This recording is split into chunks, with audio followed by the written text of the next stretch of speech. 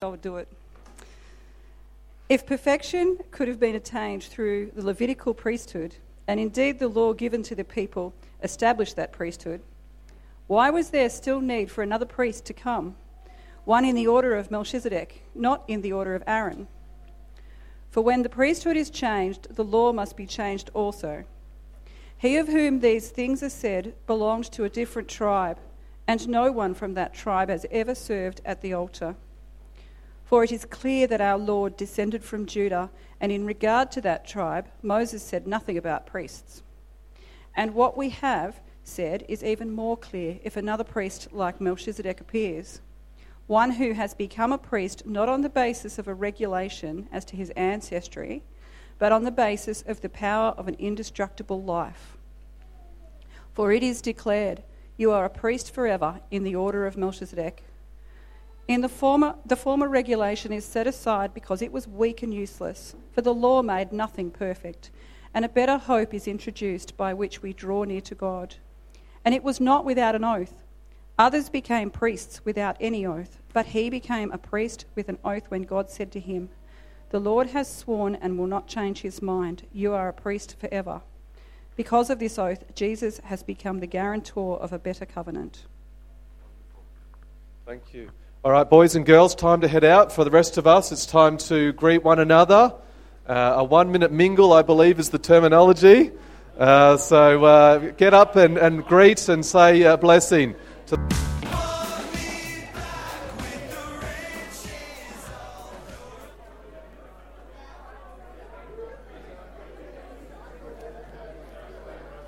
Wonderful. Well, time to grab a seat, everyone. That was the 3-minute mingle, 3 to 4 minute mingle, but it was beautiful. It was full of life, which is good. And we come today continuing the book of Hebrews in the series we're going through.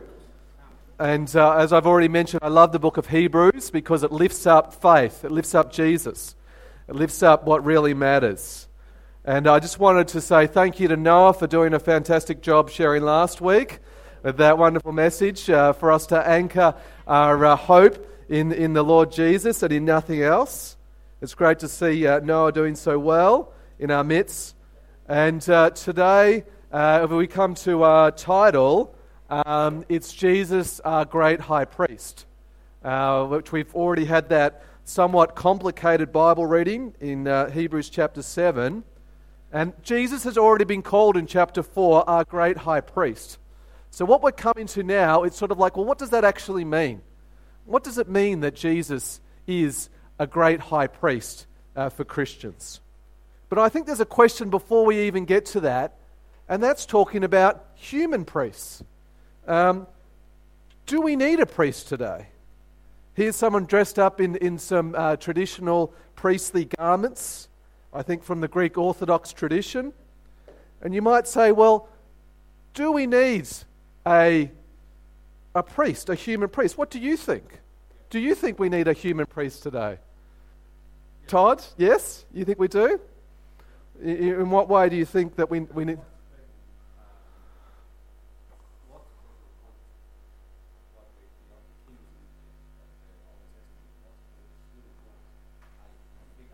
Yes. Yep. Okay. So there's some sort of contact point between them and God.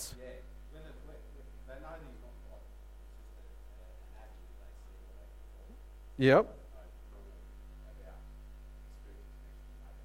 Okay. Yep. Does anyone else want to share on that? Whether you agree or disagree? David, who's got down the front here. No, there's pointing going on. Oh, well, that's the thing. Should it be Priest Noah and Priest David? Is that what our title should be? Well, I guess it depends on how we understand a priest. Do you believe that we and we alone can give you access to God's?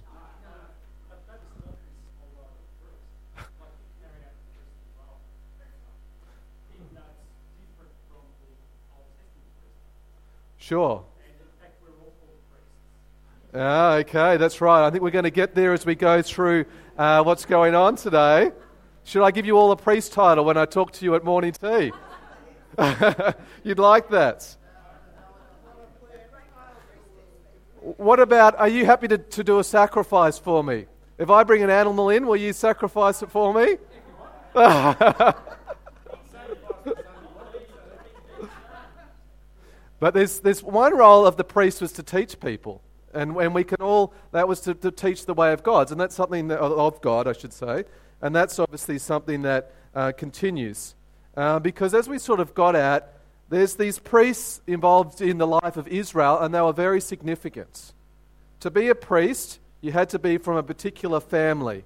Does anyone know what the clan was? The Levites, a descendant of Levi. There was only one way you could be a priest, and it was by birth. So there was lots of people that had no access there under the law of Moses to become a priest. In the Israelite system, they, under the law of Moses, had to offer, or their role was to offer sacrifices for their sins and for the sins of the people regularly. They had to teach the law of Moses and the importance of it. They also were there to approach God on behalf of the people, that they themselves would take the requests of people to God's. And you might say, well, that's the Jewish or the Israel backgrounds, but what about the other nations? Did they have priests? And when you think about it, so many countries, so many nations have got this whole different variety of different types of priests. You think about the Egyptian way, the Greek way, the Roman way, many different Asian countries. There's so many parts of Europe. There's all these different types of priests that were out and about, because all the people throughout time. Well, I think the stats show that it's even in our current age, there's only about 10% who are actually staunch atheists. There's been this belief throughout human history that there is a God, or gods out there, a greater power, and that there needs to be an access point. And people look to priests for help. They wanted to go to them to find that access to God. And so when we get to the New Testament or throughout the Bible, we see references not only to the Israelite priests, but also to other priests. One of which is in Acts chapter 14. This story you might be familiar with. Paul and Barnabas are in Lystra, and Paul, through the power of Jesus, heals a lame man. And they thought all of a sudden he had to be a great god. So they call in a priest of Zeus, to come from the temple with bulls and reeds, and they're about to offer sacrifices to Paul and Barnabas before they were stopped and said, no, don't do that. We're only human. It is Jesus who has done this miracle. He is the one that has done it. But all of this is pointing to the fact that there has been priests throughout the ages. Priests are significant.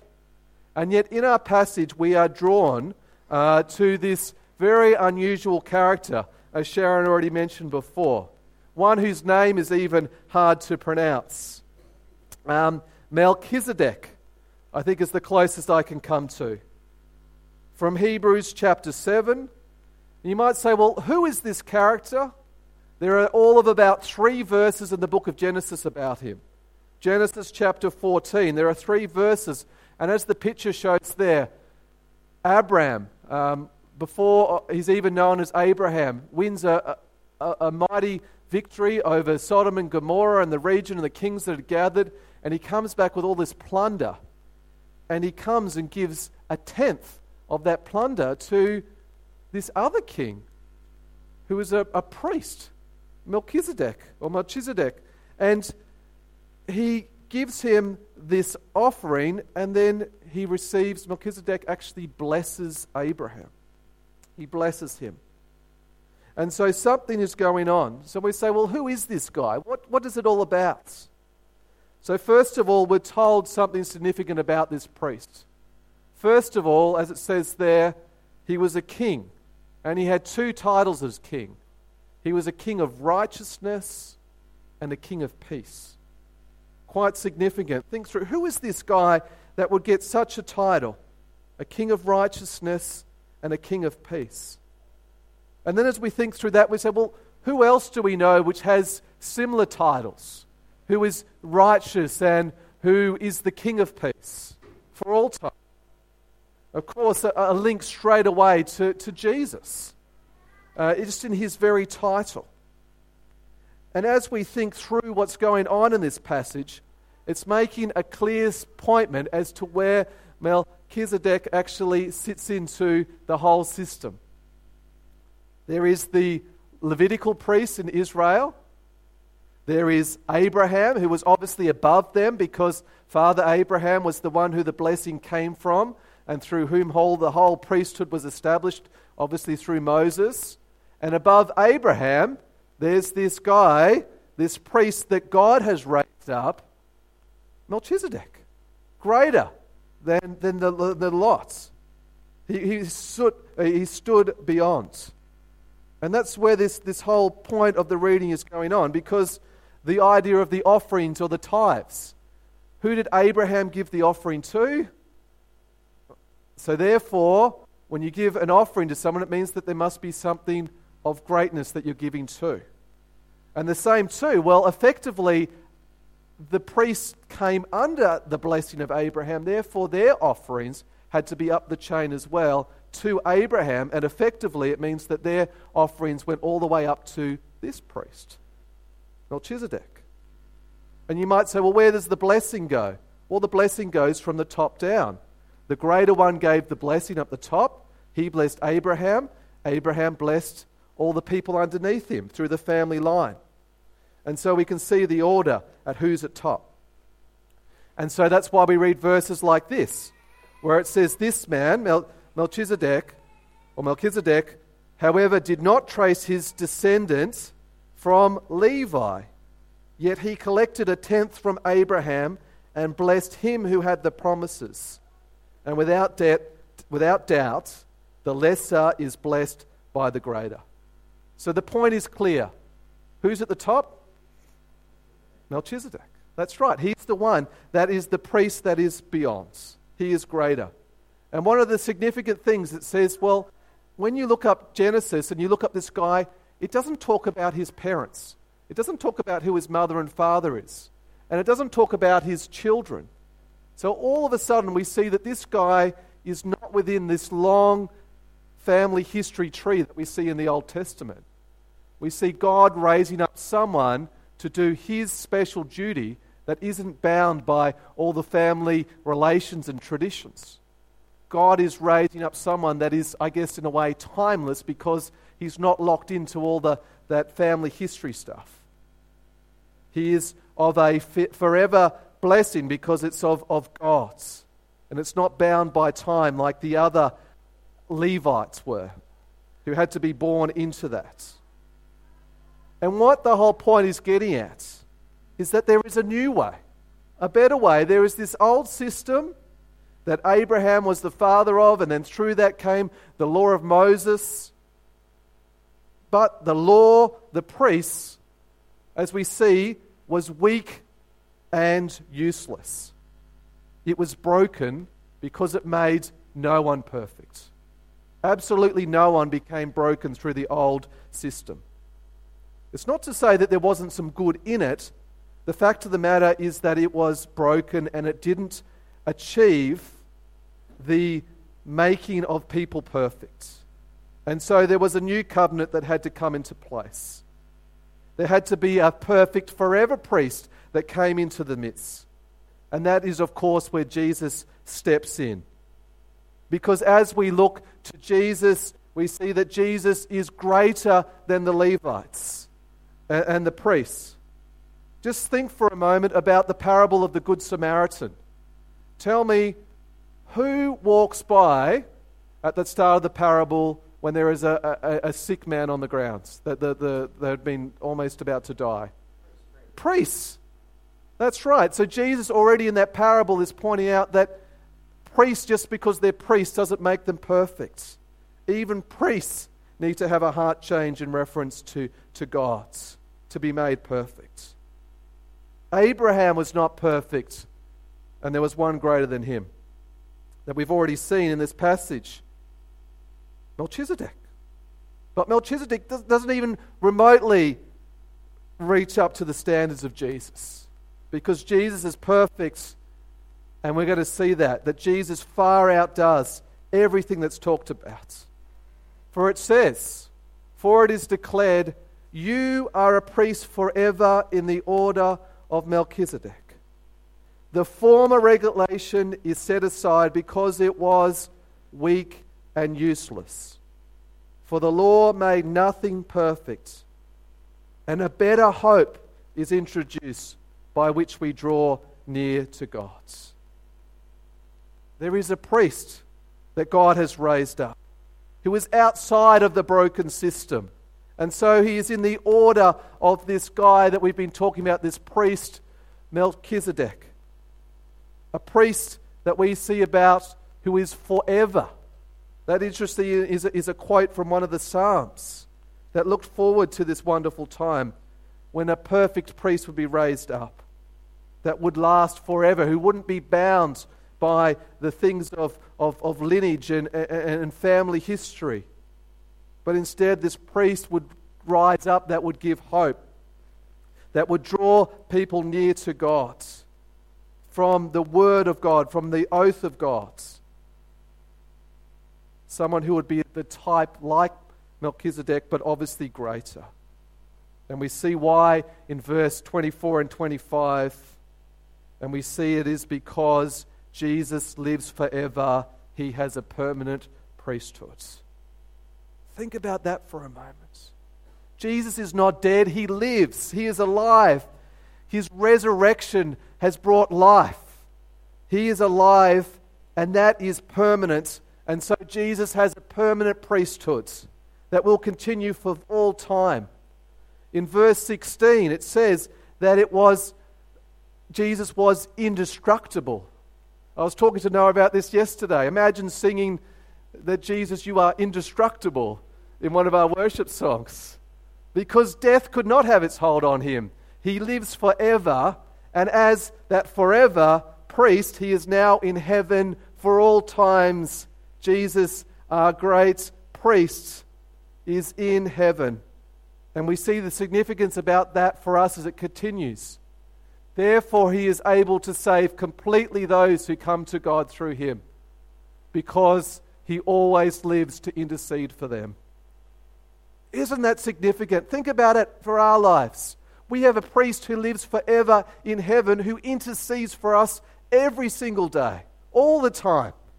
Jesus is there representing us, taking us to God the Father, so that we can have that peace with God, so that we can have a righteous life. It's so that we can have all the blessings of God. That's what Jesus does for us. And so we can see why this matters greatly. It's not some old broken system that didn't bring anything of perfection, but now in Jesus we see this priest who is there all the time and who brings us perfection. And we know why, because of the cross.